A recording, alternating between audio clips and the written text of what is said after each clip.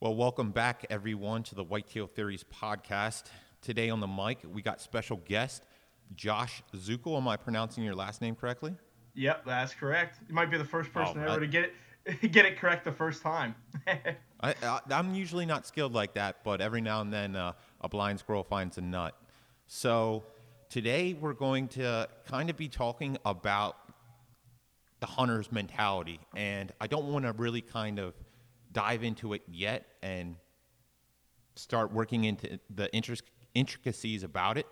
Why don't you tell me about yourself, your background, where you're from, how you got into hunting, and we'll go from there. Perfect. Well, I'm Josh Zucal. I'm 26 years old. I reside in the Appalachian foothills of Ohio. I hunt, to be exact, I hunt Stark, Carroll, and Tuscarawas County. So I'm in pretty much the heart of deer country here in Ohio. I began deer hunting at a pretty young age. As soon as I was able to walk, I was, in the woods with my dad, either running trap lines, finding sheds, finding mushrooms. But I like to believe that I'm probably the most successful person you'll probably meet. I say that because I've had some opportunities in my years of deer of a lifetime that either the experience didn't allow me to, complete it, or just God had other plans. But yeah, I really enjoy deer hunting. It's something that my dad and uncle, which are two of my biggest figures in my life, they're big deer hunters. They're both pretty successful. They have some pretty good deer on the wall. So I try to walk in their footsteps and uh, kind of go from there. I'm trying to build my own path, which it is what it is. But I think building your own path is really important. I kind of stress that a lot as far as like the information that you read online about hunting is not really like a word for word textbook of how to go about it. What you need to do is you need to pull information from that and then make it fit to the best of your abilities or what your personality is to be successful. Like uh, implement that in your own like style, if you will. oh yeah, I agree completely. You know, there's never like a complete 100% right way, and there's never a 100% wrong way. So what I like to do is, if I like the ideas you share with me, and I like the ideas somebody else shares with me, I put in like in a mixing pot, and I pick and choose like the ways that fit the way that I hunt. Exactly. If you're very conservative, you're patient. You're not gonna hunt like someone like me that, you know, I'll hang a stand in an hour, and hunt it that night, or whatever the situation may be. But it's it's something, those old heads, as you would call them, they're stuck in their ways, and I don't know if I necessarily agree with all of it, but they do have a good foundation to help guys learn and to grow on. And you know nobody wants to be a cookie cutter. Not everybody's the same, so that Yeah. relates to hunting as well. I want to rewind here a little bit. So, why don't you tell us a little bit, or why don't you tell us one of those stories where you screwed up on a deer of a lifetime? All right. This is actually this is a heartbreaking story. So I was 16 years old. I can tell you plain as day. It was Black Friday. It was about 50 degrees.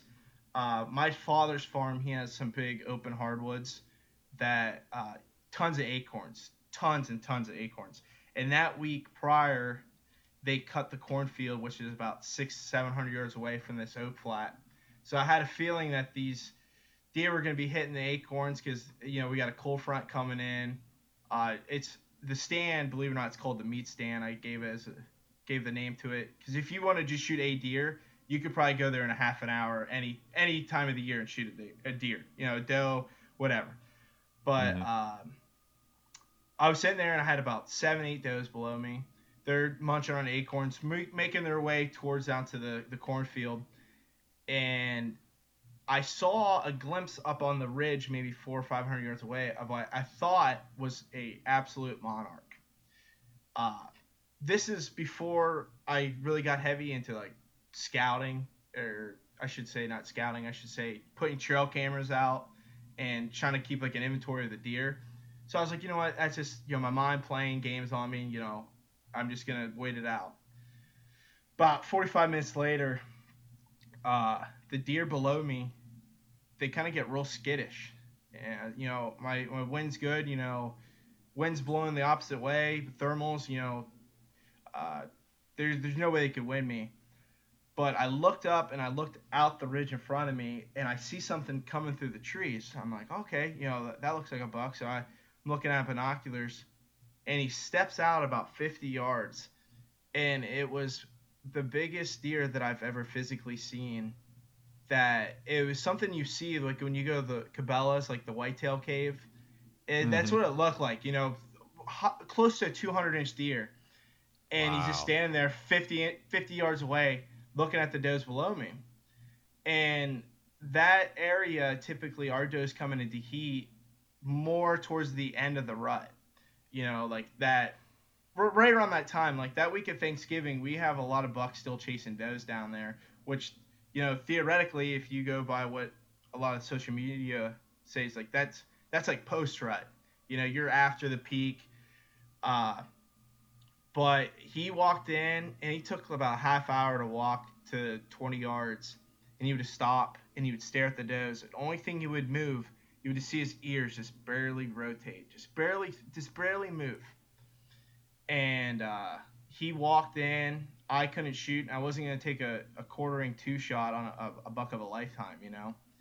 And he turned and he went to like my east, so he went to my right, and he got behind a big oak tree. I drew my bow, and we stepped out into the opening. I shot, and I'll never forget the rush. I watched my lighted knock go. I'm like, oh my god, I just shot a Boone Crockett. I'm thinking North American whitetail. Here I come. I did it, and I hit a twig. and I watched my I watched my arrow go just into the abyss. I never saw my arrow again, and unfortunately, that deer got poached. Wow. About a week later, a gentleman down the road, about 2 miles away from our farm, shot him on our opening day of gun season, and it was his like third buck he shot that year, and it scored 198 inches. So Wow.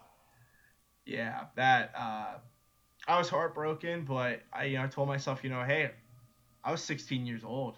I was 10 years ago. I was like, I got plenty of opportunities to have out a deer like that. But if you really think about it, that's probably realistically due to 200 deer. That's unheard of.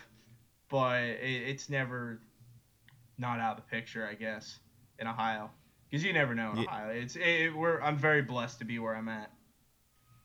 yeah, I was gonna say it definitely depends on where you're hunting at, but I mean, as far as like PA, I think in like my entire hunting career, I might have seen maybe 5 pictures of deer that went 200 inches, and every single one of them was either poached or hit by a car.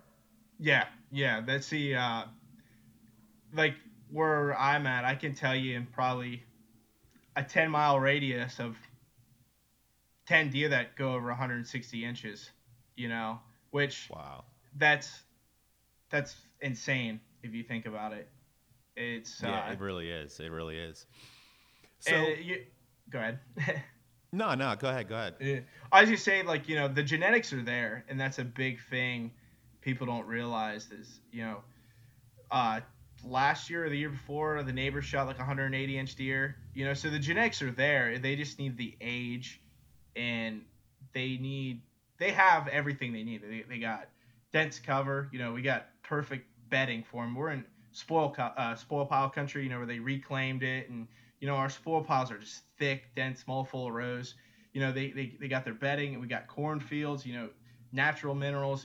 They have everything they need to get the size. They just need the age, and that's They just need the time. it. They just need the time. They need to blossom. But So, when you were saying about kind of old timers being stuck in their ways, why do you think that mentality exists? that mentality, I think, exists because it was successful for them at a young age. And when they first started deer hunting, if they did it one way and they shot a deer that way, and the next year they shot another deer that way. They always believe that no matter what, if they do it that way, there's still the chance of them shooting a deer because it's worked for them in the past. If that makes sense, like you can't teach an old dog new tricks. And that's the same way. Like they know if they sit on this oak flat, eventually, if they put enough time in the seat, they're gonna see a deer that fits their criteria to shoot. They're not trying to do like for someone like me, I try to hunt like a high percentage hunt. I don't hunt to hunt. I hunt on a day that I think that I'm gonna have my best chance of shooting the deer I want to shoot or one of the deer that I want to shoot, if that makes sense. Yeah, Yeah. no. So, kind of just to piggyback on what you were saying there, do you think potentially a lot of that is due to uh, the mentality of today where it's more based off of targeting a more mature animal or a certain size of an animal uh, than it is or than it was back then, where it was more so to supplement your family as far as food, or like all you wanted to do was like, I can remember when I was young, any time that I came back from hunting, it was the question was, did you get your buck? It was never like how big was that buck, how old was that buck, so on and so forth. Do you think that the whole kind of mentality has changed, and that's why you see people like that from an older generation, quote unquote, being stuck in their ways because just the way that they were targeting animals? I think so, 100%. I think back in the day there was more of a tradition of hunting. Opening day of shotgun season here was like a holiday. Everybody went out, school was closed, and it was more the idea of like, oh my god, you shot a deer. You know, my dad tells Mm-hmm. my dad tells me the story all the time. When he was in high school, he was at a wrestling tournament, and my uncle shot a button buck, and everybody lost their mind. They're like, "You have a picture of it? I can't believe you shot a deer." You know what I mean? And nowadays it's like, "Oh my gosh, you shot a button buck! Like you're gonna get crucified." You know, like it's Yeah. nowadays everybody just they watch people on TV and everybody wants to be like Michael Waddell. That's what's happening. There's that false sense of reality nowadays, and So, they go ahead. what did the deer population used to be like in Ohio? Was it kind of like PA, where it's like, I know when I started hunting, when I was 12, like you'd see 50 doe before you'd see your first buck, and 9 times out of 10 it would be a spike buck or a forky, and that's what you were going after, just because the the population was just so skewed. Was it kind of like that as well in Ohio? Maybe not when you started hunting, but when your uncle and your father did. um, from my understanding was they didn't there wasn't a lot of deer around here when Okay. they were getting started. So when typically like when they saw a buck, like it was something to talk about. My dad's first buck he ever shot was a 147-inch 8 pointer. Like that's the first buck he ever shot, and you know it's still some areas are still this way. You might not see a lot of deer, but when you do see a buck, usually he's something to talk about. Like where I hunt, I'm very fortunate. I hunt close to a residential area that's it's about 2,000 acres that nobody can hunt. So I have a lot of deer, a lot of deer. And my dad tells me every time he comes up and hunts, it's crazy because to see 18 deer in a night's pretty common, and it blows his mind that there's that many deer, and he's not used to it. And Mm-hmm. he strongly believes in growing up, I wasn't allowed shooting does because he remembers hunting and not seeing Yeah. deer. He doesn't want to go back to that. He doesn't want to go back to not seeing deer. And now they're like rats. I you know what I mean? Like Yeah. Yeah.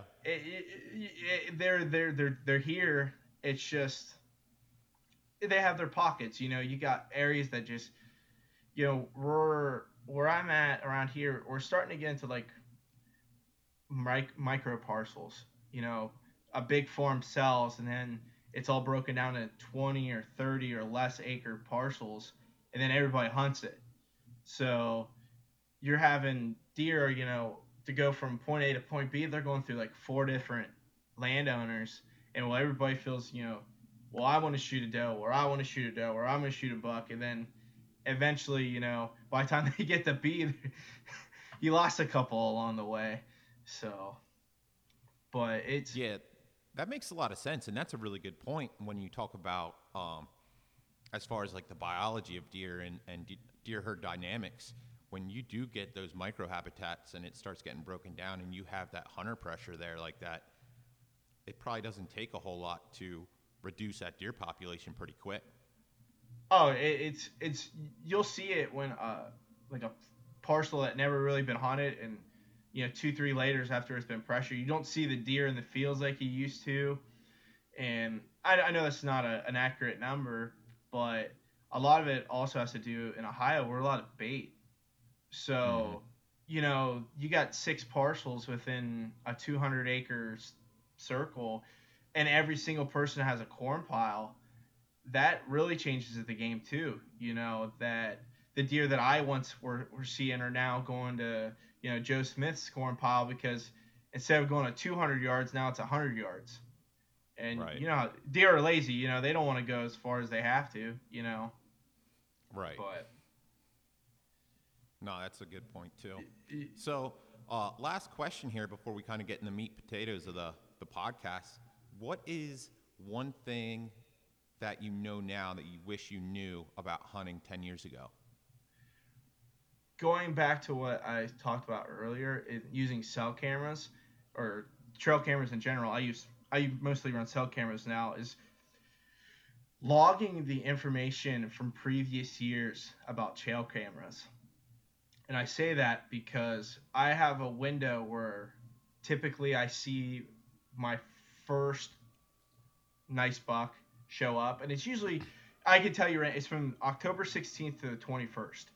But where I hunt, that's when I typically see my first buck. That's worth like that's not a deer that I've had on camera show up.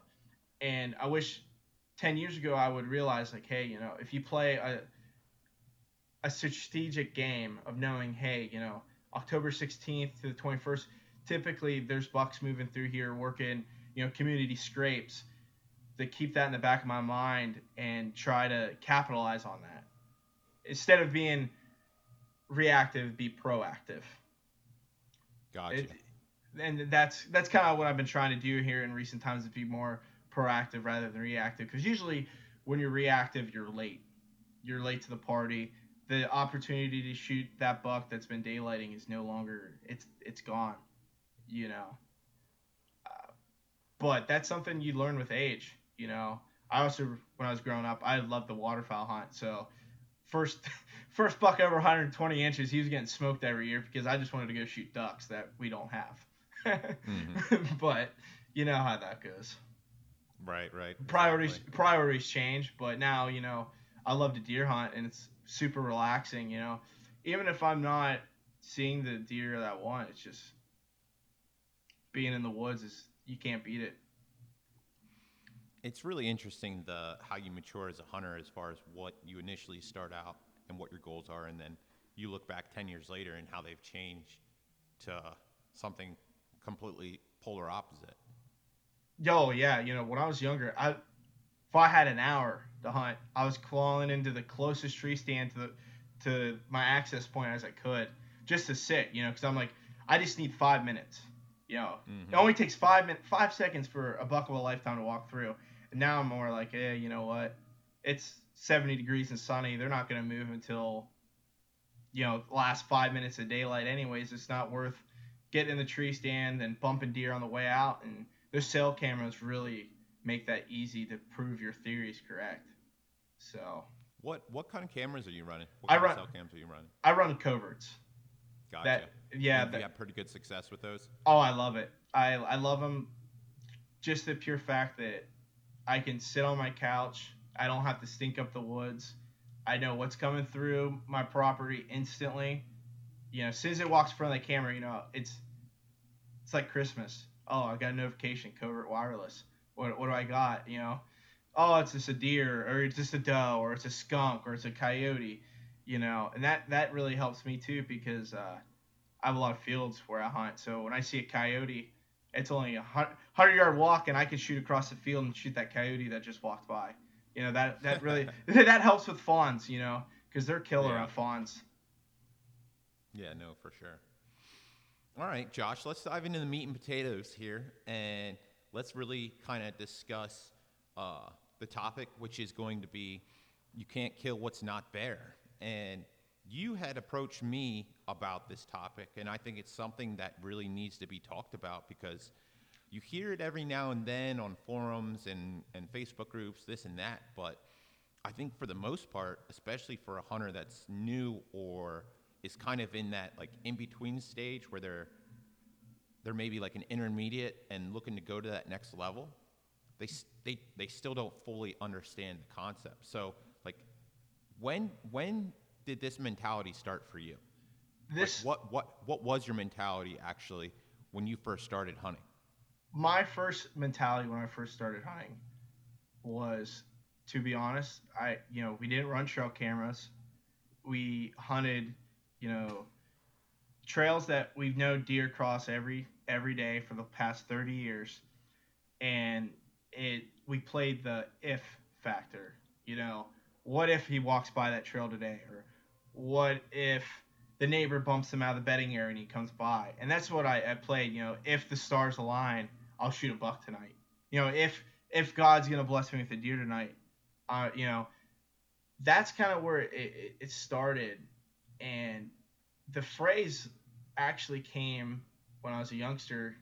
I always want to go duck hunting, and my dad would go, "Well, you can't kill what's not there. If there's no ducks migrating down, you can't go duck hunting."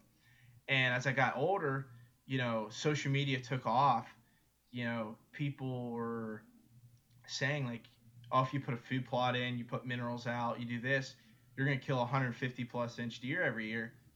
But you can't kill one if your habitat, your ecosystem, your environment, wherever, doesn't support a 150-inch deer. And that's kind of stuck with me. You see people on TV be really successful, and it just clicked to me like, well, I can't kill a 170-inch deer if I don't have a 170-inch deer to kill. And it's a tough reality to grasp, that people almost need a reality check sometimes. But I'm not being rude or being harsh, but sometimes if you're dealt that deck, that's kind of how you got to take it. No, I totally agree. And this is the confusing part to me, right? So I know that I kind of went through this stage as well. Like I wanted to target trophy deer at an age where I didn't have the skill set to really be targeting trophy deer, and it turned out to be like a setback for me. Where if I was plugging like 100-inch bucks, 115, whatever I considered a decent animal at that time for that location, I would have gained so much more experience and be potentially leaps and bounds of where I'm at now.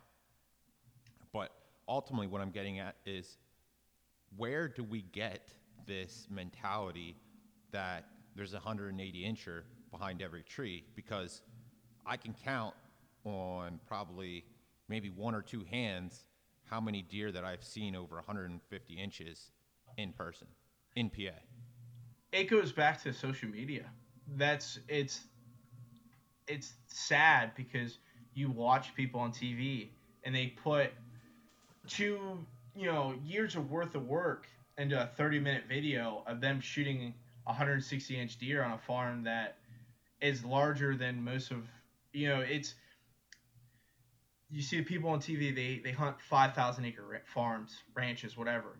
So they have everything, they can produce 150 plus inch deer. So people think, oh my God, if I put my Big and J out there or whatever, it's going to produce a 150 inch deer because so and so on so and so did that and that happened for them. But people don't realize that that's not all what it takes to produce big quality deer. And Go ahead. It's discouraging because you see a lot of people, like, oh, Zook, I put my food plot in this year, I got my feeder rolling. I don't have any bucks worth talking about. Like I'm not even gonna hunt this year. And it's sad because they think that if they put their food plot, they put feed out, they put mineral, that they're that's gonna happen for them. And But but but here's where I have the disconnect with that, right? yeah, So I can see like LeBron James driving a Ferrari and X whoever driving a Rolls Royce. You name whatever celebrity. yeah, I don't ever think that I'm going to own a Rolls Royce or a Ferrari. Like that's where I'm not understanding how people are disconnecting from. It's almost the same thing. yeah. Like how are you like able to realize like yeah, I'm not in a position where I'm going to be able to own a Ferrari, but you think that you're in a position where you're able to kill a 180-inch deer. You know what I mean? It's the if factor. That's the biggest thing with whitetail hunting. If you break down your percentages of successful hunts, you're talking it's a tiny, tiny, tiny number, and people still hold on to that the tiniest percentage. That oh my goodness, if the stars align and like I find 24 leaf clovers on the way to end, I'm gonna shoot a 100-inch deer. I'm not saying it can't happen because you see it every year, especially in Ohio. You get somebody who comes from Cleveland, goes to the Southern Ohio, grabs their daddy's shotgun that they inherited 30 years ago, going deer hunting for the first time ever, and they shoot a Boone Crockett, and they don't even know what it is because it happens. You have luck. I'd rather be lucky than good any day of the week, and people see that. Like, oh, so and so his first day of hunting, he shot a 200-inch deer, and that can happen to me. That can happen to me if and it's people almost just need a reality check about it. It sounds terrible, but it is what it is. I'm kind of a realist in that aspect. If I know that, hey, I haven't seen, we got a lot of soybean fields around here. If I don't see a deer that's 150-inch deer, I'd say, well, the odds of me shooting a 150-inch deer this year aren't very high. I'm not going to roll it out, but I just need to find, hot doe comes by and he came from 3 ridges over, and next thing you know, he's in front of my tree stand. But the percentage of that happening is, tiny, tiny. But I guess there's always a chance. There's always a chance for it to happen. But yeah, I mean, I guess maybe that's what like is the blatancy about it, like becoming a millionaire or somebody like LeBron James, where you can own a Ferrari or 10 Ferraris, like that's potentially way out on the spectrum. But seeing like an average Joe Blow, like we've all seen the memes of Dwight from The Office. That's the dude where he's wearing the orange cap. That's the guy that's going to shoot the buck that you've been after all season. That meme.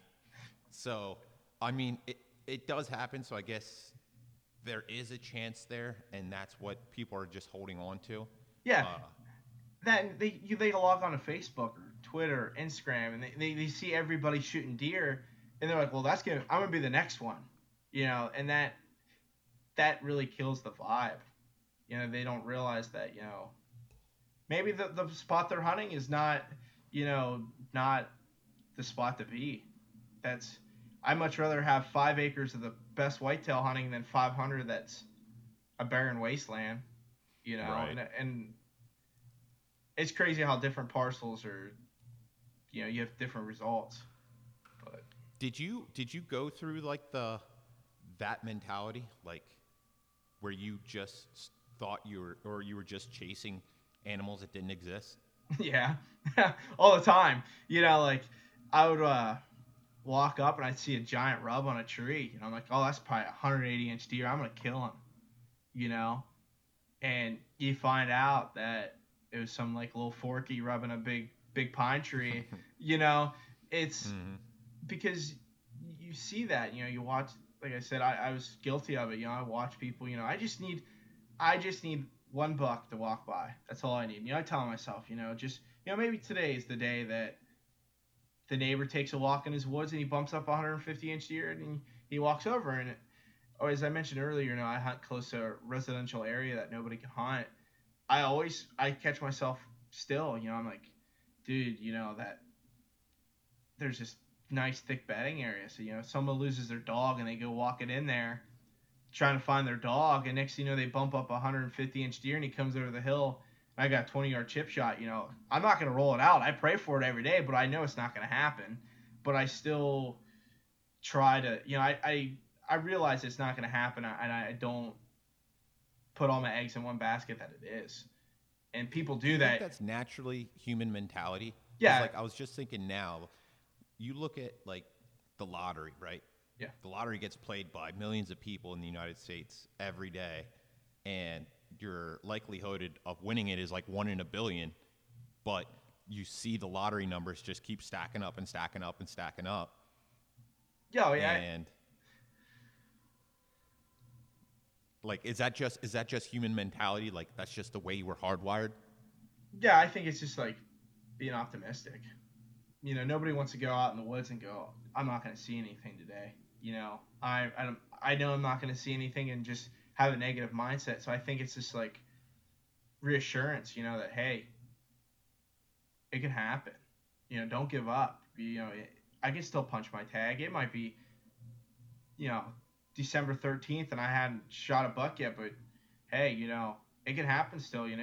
Buck finds a feed source in here that they like and he rolls in, makes a home, and I can kill him. But I think people just, they don't, nobody, you know what I mean? Like, nobody wants to sit in the woods and just be a Debbie Downer the whole time. So they just hold on to that little sliver of false hope and, But see, I think there's a difference between being positive and always thinking, being confident that you think that you're going to yeah, kill an animal, and then being or thinking in a way that like you're going to kill a unicorn.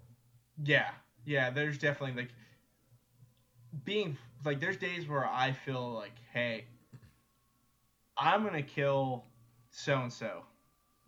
I had a buck. Hmm. I named Elmer Fudd. I was like, you know what? I'm gonna kill Elmer Fudd today.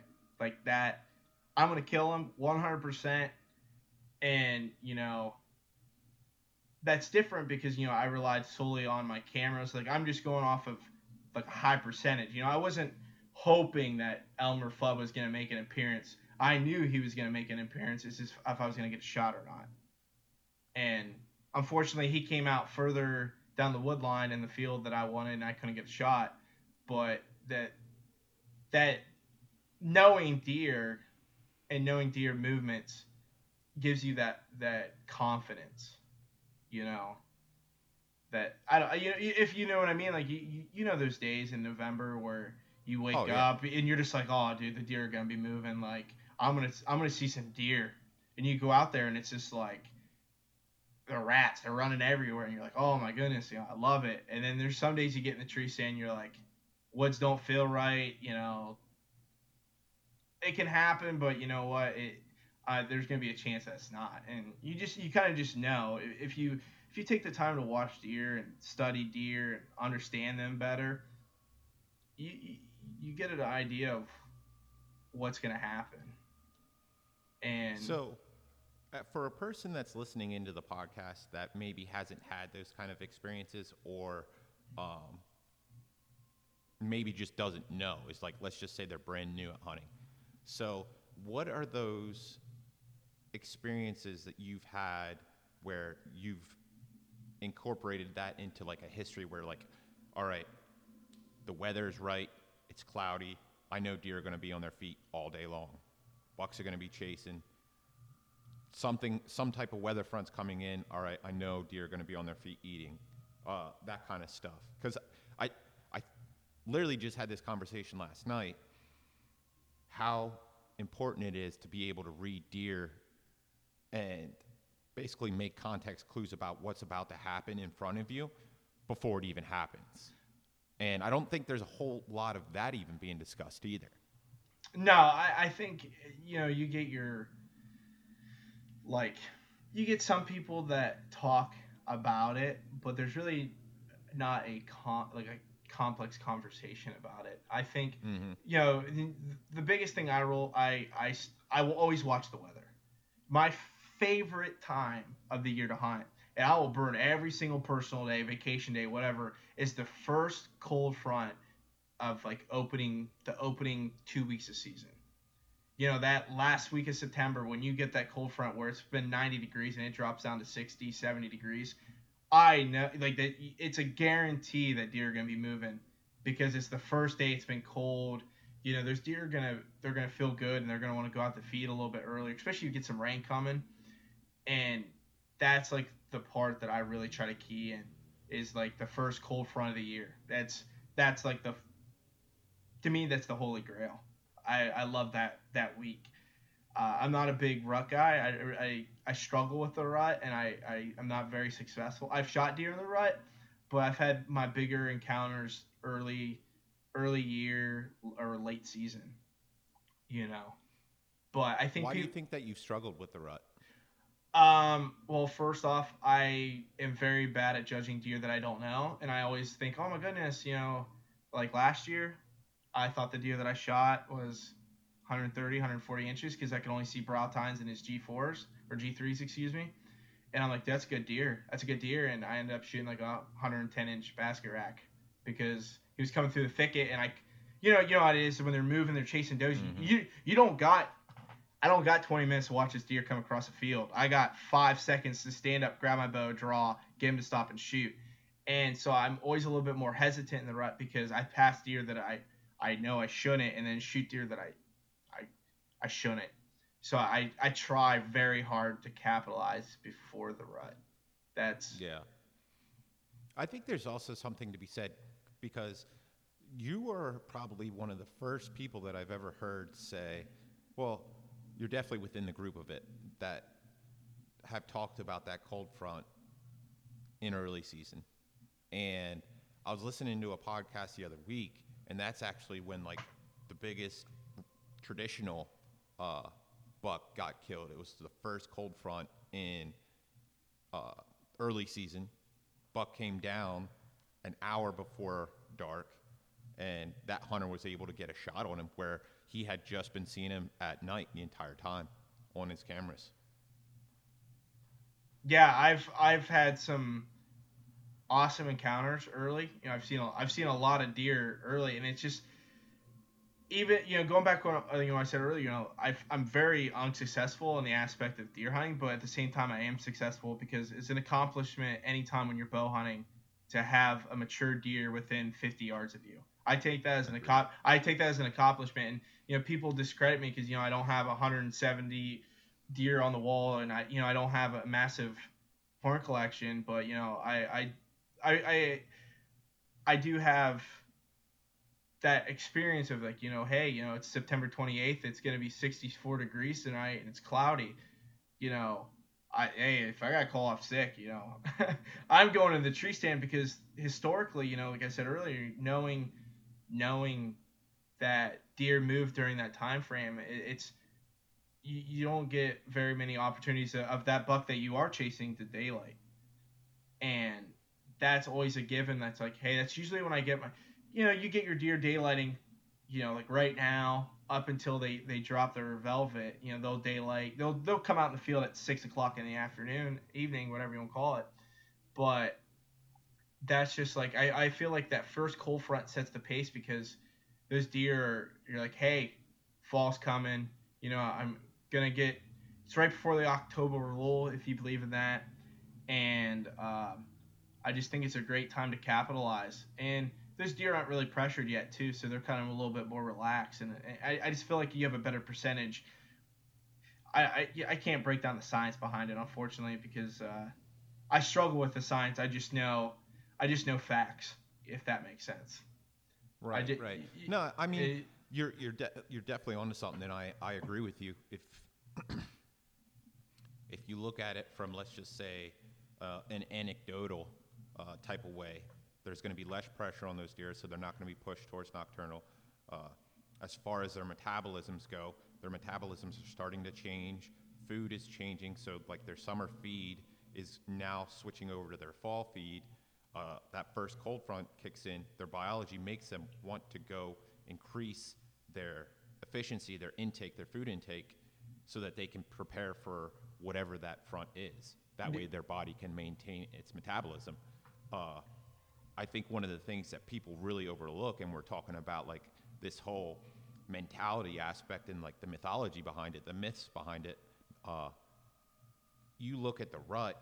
Yeah, a lot of big bucks are killed during the rut, but there's also a shit ton of hunters in the woods during the rut too. So it's not exactly like you're comparing apples to apples. You know what I mean? Yo, yeah, because where I hunt, nobody hunts until the last week of October. Exactly. So I have the whole woods to myself. The biggest thing too I like to focus in on is when we're hunting. Like I'm talking to people that hunt very small parcels, is knowing what your neighbors are doing too, Mm-hmm. and using them how they hunt to your advantage. And quite frankly, I like to capitalize early because I don't have to worry about you or the other neighbor, you know, stinking up the woods. I know it sounds terrible, but you get No, you're 100% right. yeah, Like and I would love to see the actual statistics of the man hours put in the stand during the rut versus the man hours put in the stand during the early season, and then compare and contrast how many Pope and Young bucks are killed in early season versus the rut based on man hours. And then like what you're getting at there, if you're in a pressured area, you might be dealing with 40 guys within, I would say easily within a mile. oh A yeah, deer can smell you from who knows how far. I mean, I would say, depending upon the terrain, the wind, so on and so forth, could potentially easily smell you at 400 yards. So, like, you're not even in the game at that point. oh yeah, and you'll see that. I've sat there before, and I know the neighbors. They have a tree stand just on the other side of the power line. And I believe in my thermals. I'm always dropping the milkweed. That's something I've done for years. I love it. And you'll watch where the wind's going, and you hear deer blowing. But if you think about it, where that deer's blowing to where I know a neighbor has his tree stand, that deer just picked off that guy 200-300 Mm-hmm. yards away. And the only thing it does is either screws me over because I'm trying to capitalize on that, or it's going to help me because now that deer, instead of going left back into his parcel, he's coming back to me. And if that doe's hot, that he can come to me. But um, I would say, you see a lot on social media too. Is during the rut, you see people that you really don't even know hunt during the rut, and that's extra people that are hunting, and it creates. It, I don't want to be rude, but it creates almost like a competition because now I'm competing with my neighbors to capitalize on that. I say 3-5 day window where your buck typically daylights, and now I've seen it time and time again. I have a buck that we can kill. He's daylighting, and then 2 days later the neighbor kills him because that was his second set of the season. And to those guys' credit too. At the same time, if you love to hunt the rut, you're actually doing better because you're not stinking up your woods early, and you're not, those deer aren't getting familiar where you're coming in and out of your tree stands or where your tree stands are. So they're helping themselves too. And I don't want to discredit the guys that love to hunt the rut, but at the same time, it hurts the guys like me that, you know, I've been putting my hours in all year, and I got everything figured out, and October 26th rolls around, and now there's 100 guys within 200 yards of me. That really sucks. But Yeah, but I think that there's a lot of variables that go into play there. So whether or not you're hunting public or private land, if you're hunting private land or if you're hunting private land and you have a situation where, all right, yep, I'm only going to put 4 days in this year and I'm only going to hunt this piece for those 4 days. yeah, With what you said about not putting pressure on that, you are definitely stacking the chips in your favor. oh But yeah, if you're hunting potentially public land that's getting basically piss pounded all year long, and you're only going in for those 4 days during the rut, when you're going to see an even larger increase in hunter numbers and an even larger increase in man hours being spent in the woods, because you always hear it, well, who put in an all day sit today and how many deer did you see? Like, so oh now your scent's staying in the timber for, I don't know, 12 hours. You know what I yeah, mean? yeah, and it goes back to the conversation. You can't kill what's not there.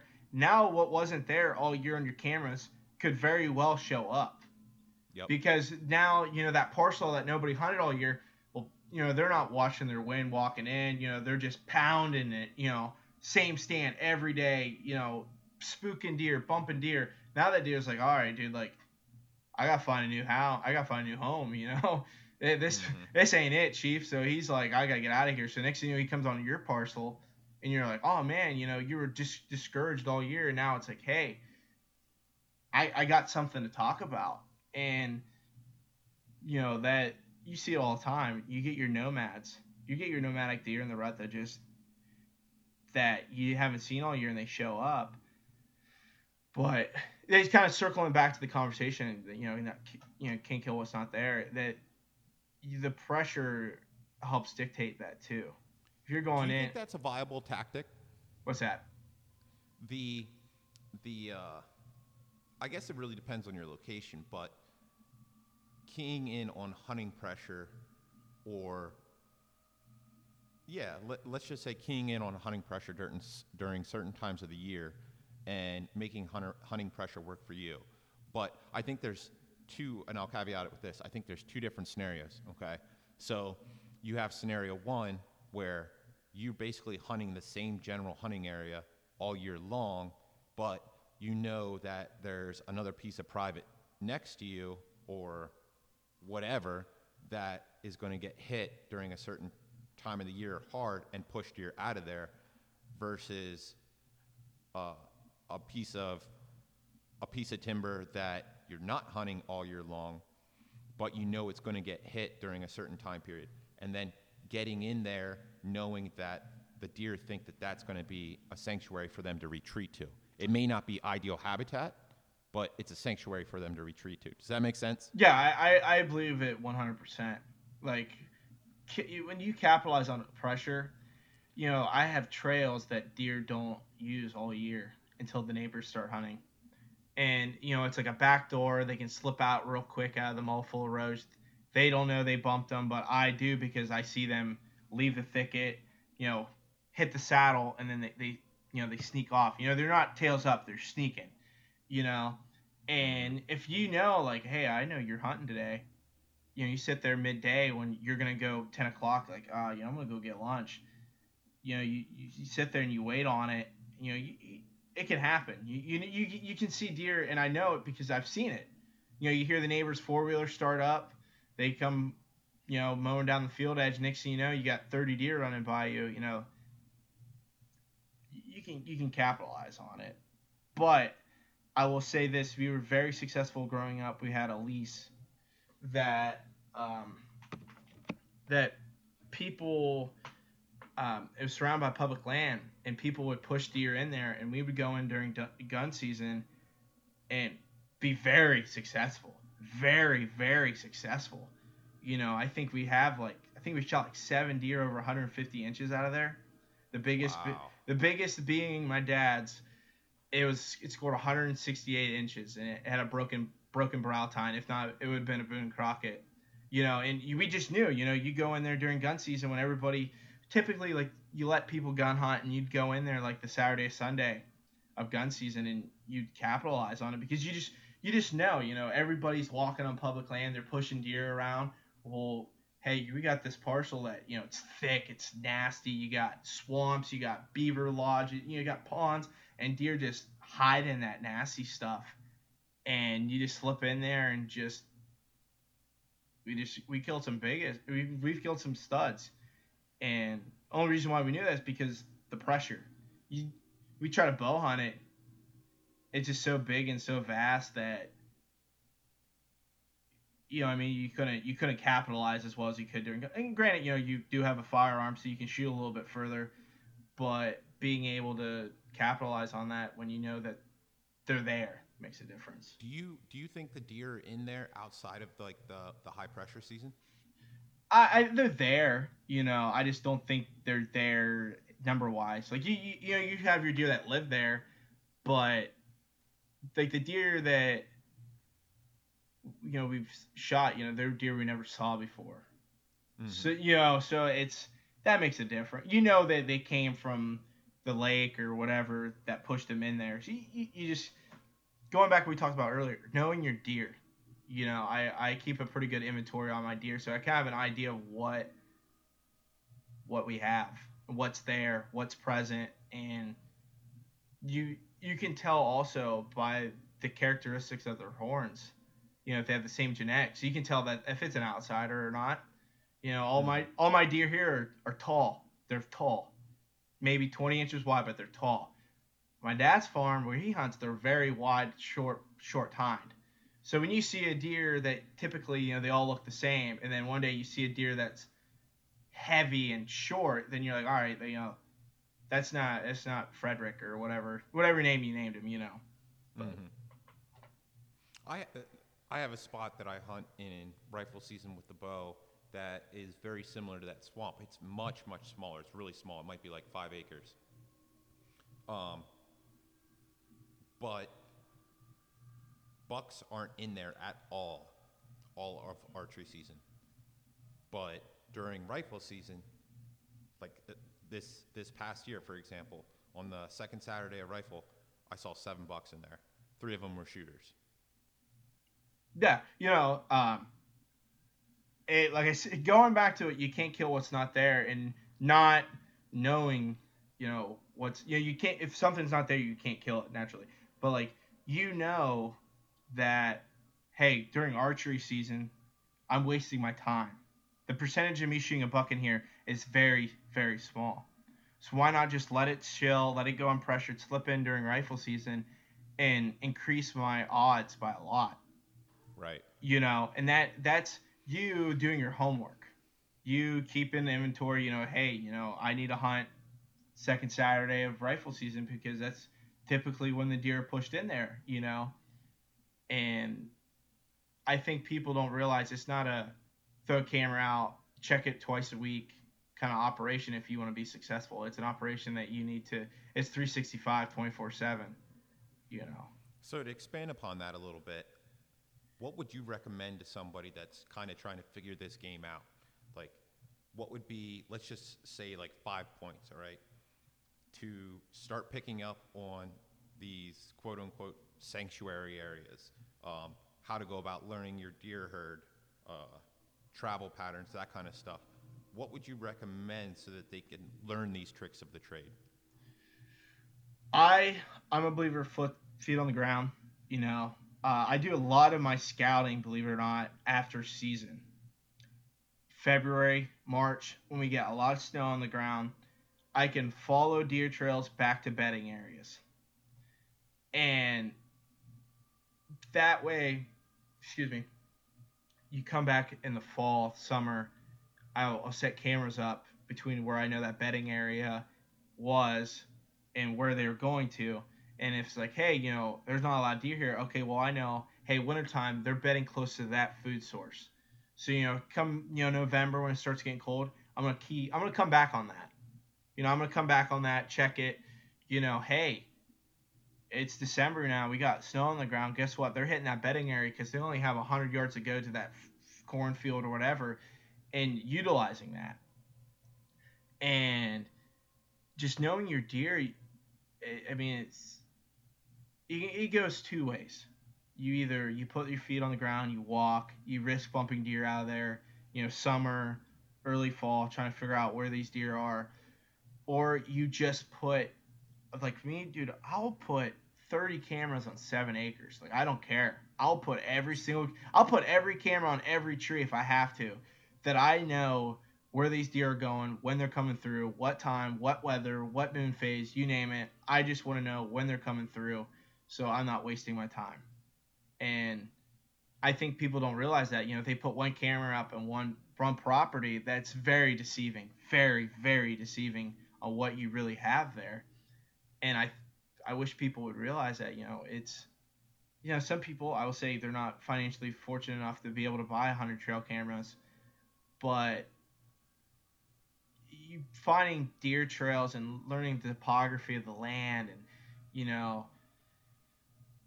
keying in on how those deer cut the topography, and that makes a difference, you know.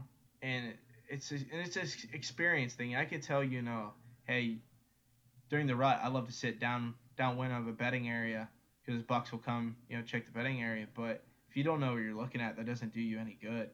You need to Right. walk and you need to find that bedding area. You need to find beds where you have a cold, frosty morning. You can see where they were laying all day. You know, you can wind bump them. I don't know if people believe that, but sometimes you just gotta do what you gotta do. It sucks, but sometimes you do gotta run deer out for a day just to figure out what the heck's going on.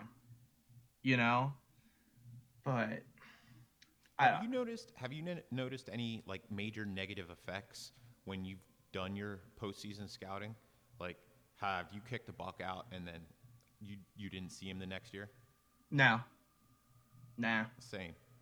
Where I'm at. There's so many people that if I'm not walking, somebody's walking. You know what I mean? Like Mm-hmm. I'm hunting 50, 100 yards off people's backyards.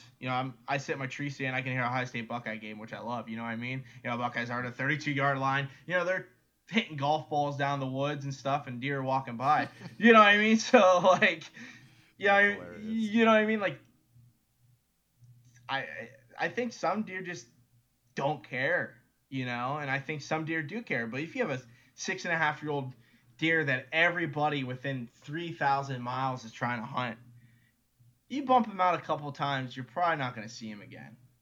But at the same time, if you're running inventory and keeping your, watching deer, I don't think people, like, when they sit in a tree stand either, I don't think they watch deer.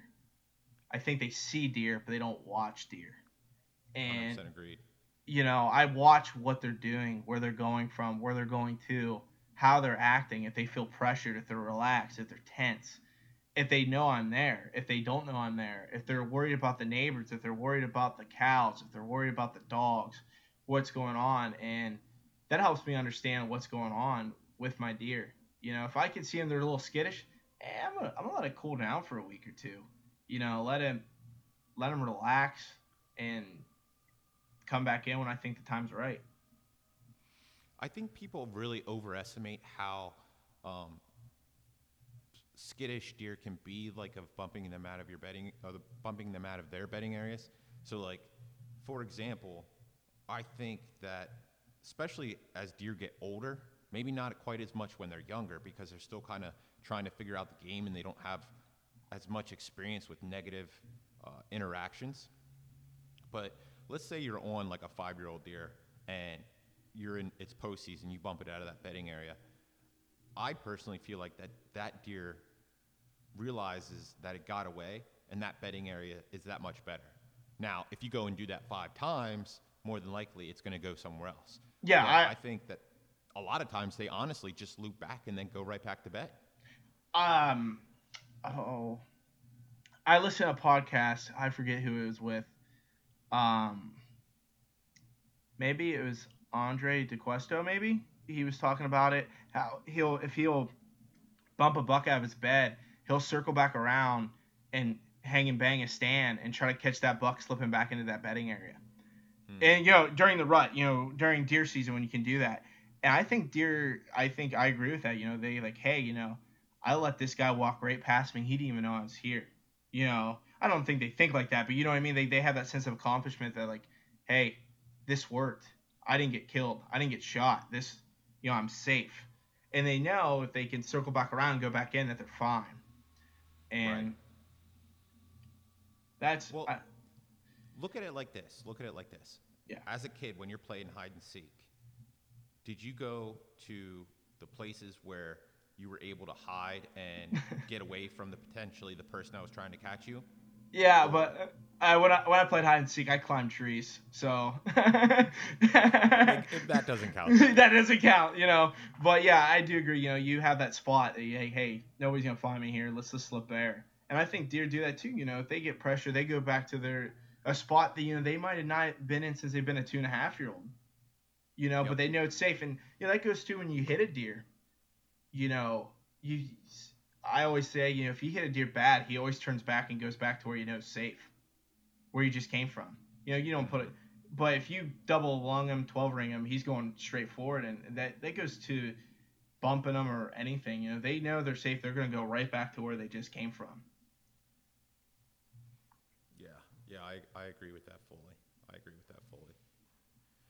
So, one of the other questions I wanted to ask you with this type of mentality and how you've built this over time, how do you go about setting goals for yourself throughout a hunting season or throughout like the year? Do you set like goals and then like tier them out where, all right, I need to hit this goal, and then when I hit that goal I set another one, or are your goals constantly changing because the dynamic of the deer herd, the type of deer that are on your property are constantly changing? You're always changing your goals. Fortunately, like this year, my goal is really different. Sorry. My dad had two pretty serious heart operations this past winter. So my goal, probably for the rest of my life, is to assure myself that he's going to have the best hunting season that he can possibly have. And that's a goal that I feel accomplished because my dad taught me how to hunt, and I'm kind of returning the favor, you know? Mm-hmm. And it sounds crazy, but, you know, if my dad shoots a buck, that's all I care about. But, I mean, I do have goals. You know, I have some goals, you know. I have a buck right now, you know, my goal is to kill him. You know, my goal is, like I said, I want to try to kill him the first week of season. You know, that's my whole goal because I have a pretty good chance of it. But setting goals is also very good an overall aspect of life. You know, Agreed. striving to accomplish something that you didn't accomplish the year before, the month before, is very healthy for you, and it's a great mindset to live by. But my goals constantly change because I'm all over the place.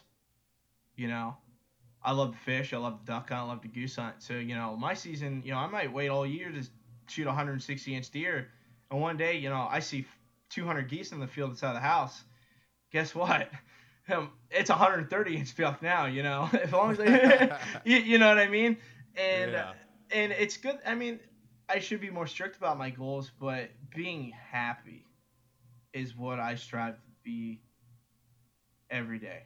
Every day. You know, our whole goal in life is to be happy. You know, if you're not happy, struggling, grinding to shoot a 150-inch deer, yeah, dude, maybe just shoot a 125-inch deer. You know, I mean, like, you know, be happy, embrace it. You know, be thankful that you know the deer gave up its life and you got the opportunity to do it. But uh, goals are tough for me because, like I said, I'm all over the place. But I set goals, and you know, a goal a couple years ago is I wanted my girlfriend to shoot her very first deer ever, and she shot a beautiful 8 pointer, or excuse me, 9 pointer, beautiful 9 pointer, and that was my whole goal for the season. I wanted Paige to shoot a deer she's never done it before, you know, and I was super happy, and that was like the icing on the cake, you know, and Mm-hmm. I was filled the rest of the season, you know, hey, if I don't shoot a deer, you know, that's okay. Last fall, my goal was I had a hunt of a lifetime. I went to Montana pronghorn hunting. My goal that fall was to make sure I shot a good pronghorn. If I shot a whitetail here in Ohio, that's okay. And necessarily goals don't mean you have to be successful. You know, people listening, you know, I wish you the best and have a good season, but don't think that your goal has to be you have to shoot a deer. You know, maybe what we talked about earlier. Maybe your goal should just be, hey, I want to have 5 mature bucks this season under 50 yards. And that's a good goal to set. You know, I want to try to get as close as his bedding area without spooking him. That's a goal. That's an accomplishment. You know, have deer so close that you could spit on them. Hey, that's a good goal too. You know what I mean? And I don't want people to confuse harvest with goal accomplishments. You know, um, you know what I mean? Like if you and I hunted together, you know, my goal would be to have an opportunity. That would be my goal. That would be my goal. And if we accomplish that, awesome. If we punch the tag, then we exceeded expectations. And I think I wish people would really focus on that and rather than the bigger picture. Yeah, dude, I completely agree with you, and I don't think I've ever heard somebody articulate it in such like a great way. Uh, Identifying what that goal is, that's identifying a goal that's important to you, and then understanding that it doesn't always have to be a harvest is, I think, extremely important because there's a bunch of different things that you can do to that are successful that you're going to be able to take away from a hunt. Like you said, getting 5 mature deer in front of you, that takes a lot to be able to do that. Uh, Oh, getting close to bedding areas, that takes a lot, and you're going to have to build your skill to be able to do that. You're going to become a better hunter out of it. Yeah, you may not have killed anything, but you're still progressing as a hunter. And I think that's ultimately what we're all should be really focusing on and less about the end result. Yeah, and I just feel like with hunting, everybody thinks that you have to be successful to be accomplished, and I struggle with that because my accomplishments are different than your accomplishments. For sure. And my biggest accomplishment every year is I want one opportunity of of a trophy. If I accomplish that, that's all. That's a number one goal every year. I just want one opportunity. Some years that's the only opportunity you're gonna get, and I'm thankful for that. I get that opportunity, but I feel like people are very very high strung about deer hunting, and it's very relaxing to not think that way. You know, Yeah, it really is. you know, Dude, I've like seen deer hunting break families up, man. oh, dude, it's nasty. It's nasty, dude. Like I can't tell you how many times I've had altercations with my neighbors that resulted in not like nice things being said. Hmm. But outside of deer hunting, we get along. And Right, right, exactly. like oh my god, you shot my deer, whatever, like you go back and forth, and it's disgusting if you think about it. Hmm. It's very disgusting, and I'm trying my hardest to not be toxic. Like I'm not saying I'm a toxic person or a toxic mindset, but deer hunting changes people really quick. I could say that, and as soon as I get a picture of a 230-inch deer, I might be a little toxic if I see you keying in on me. You know what I mean? Like, Hmm. and I wish we would all kind of like ease up a little bit. It's just a deer, man. It's just a Right. deer. It's realistically, it's just a deer. And not to sound all doomy and gloomy, but the flip side of it too is deer hunting has also made and brought people together and built fantastic relationships, fantastic experiences. I mean, look, I'm sure that you very very vividly can probably come up with a handful of just awesome experiences that you've had with your father. You know what I mean? Oh yeah, like I remember I shot my very first deer sitting on my dad's lap in a tree stand.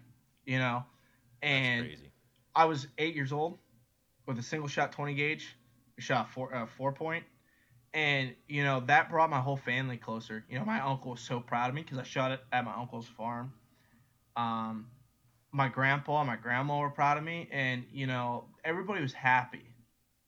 You know, but at the same time, dude, you get people that like, hey, Zook shot a buck instantly. He poached it, or he shot it where he wasn't supposed to, and that's what's really killing the sport. But if we all, we go back to when we were a young kid and like, oh, dude, you shot a buck, congratulations. Oh, dude, it's a spike, dude, that's awesome. You know what I mean? Like, Hmm. and people lose that, they really do, because it's Hmm. it's almost becoming a competition, and it's really awful. Well, But it's really on us because I feel like we're all united for the most part.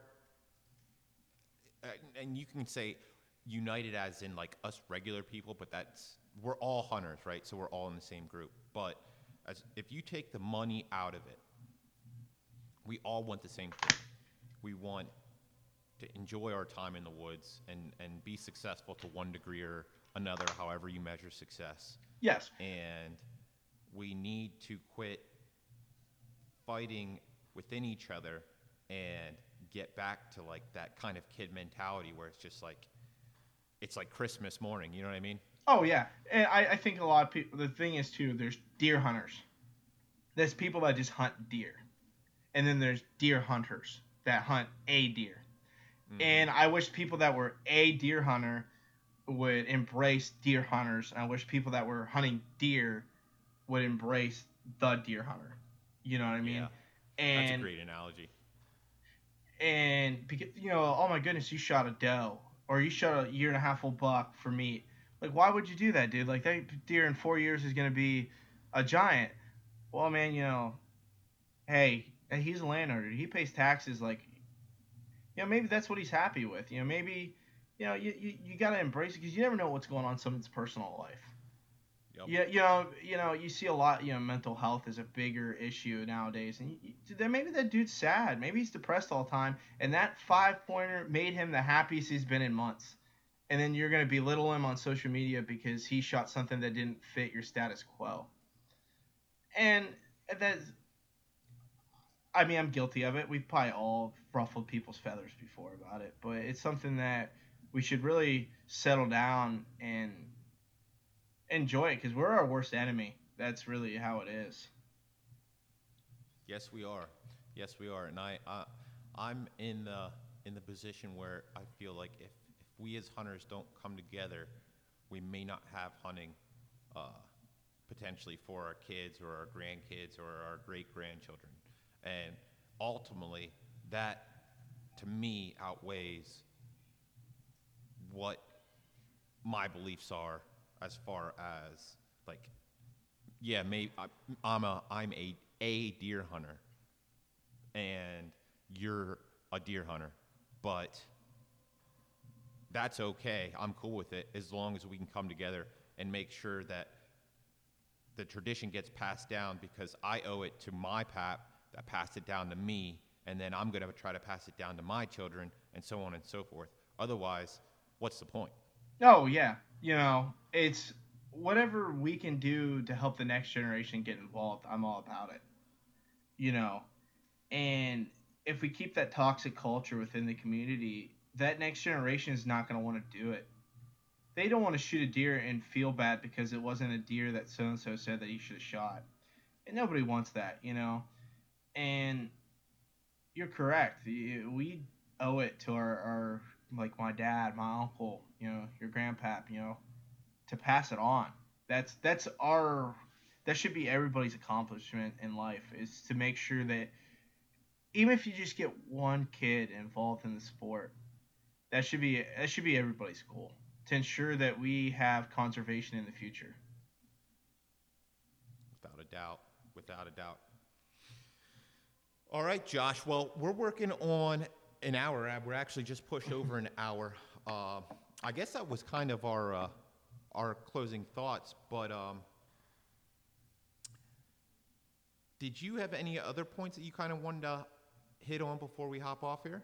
Oh no, no! I feel like we accomplished everything that we uh, strive to talk about today, and a little bit more. We're kind of went all over the place, but I feel like it was a very healthy conversation, and I just want people to, I'm not saying what I say is right or wrong, or you say is right or wrong, but please take the topics that you enjoyed and embraced from this conversation and put it in your back pocket. You never know when it's going to come around and help you in the future. And I just appreciate everybody listening. You guys giving me the opportunity to talk today. I greatly appreciate it. Yeah, It's dude, absolutely. I really am glad that we had that conversation earlier that kind of sparked this whole podcast topic because this is something that, like I said, I don't feel gets talked about enough. And I feel that it was a really good conversation going back and forth between us that had some had some really good stuff for people to really think about. yeah, even if it's like if you don't want to embrace it, but it still gets the wheels turning in your head. Like Exactly. you're gonna think about it like maybe he's got a point or maybe he's got a point. And it's deer hunting is so controversial as a whole. So conversations like this I love talking about because I love hearing what you think's the proper way or the way you do it and the way I do it because I've learned it from you and you're learning from me and people can learn from the both of us at the same time if they want to embrace it. Be open minded when it comes to deer hunting. That's the biggest issue I had was I was stubborn when I was younger. Now I'm kind of like, yeah, dude, he's got a good point. I'm gonna try that, and then Hmm. it's very healthy to do that. Yeah, no, I totally agree. So, if you're willing, any of our listeners want to reach out to you and maybe bounce some ideas off of you, just talk about deer hunting in general.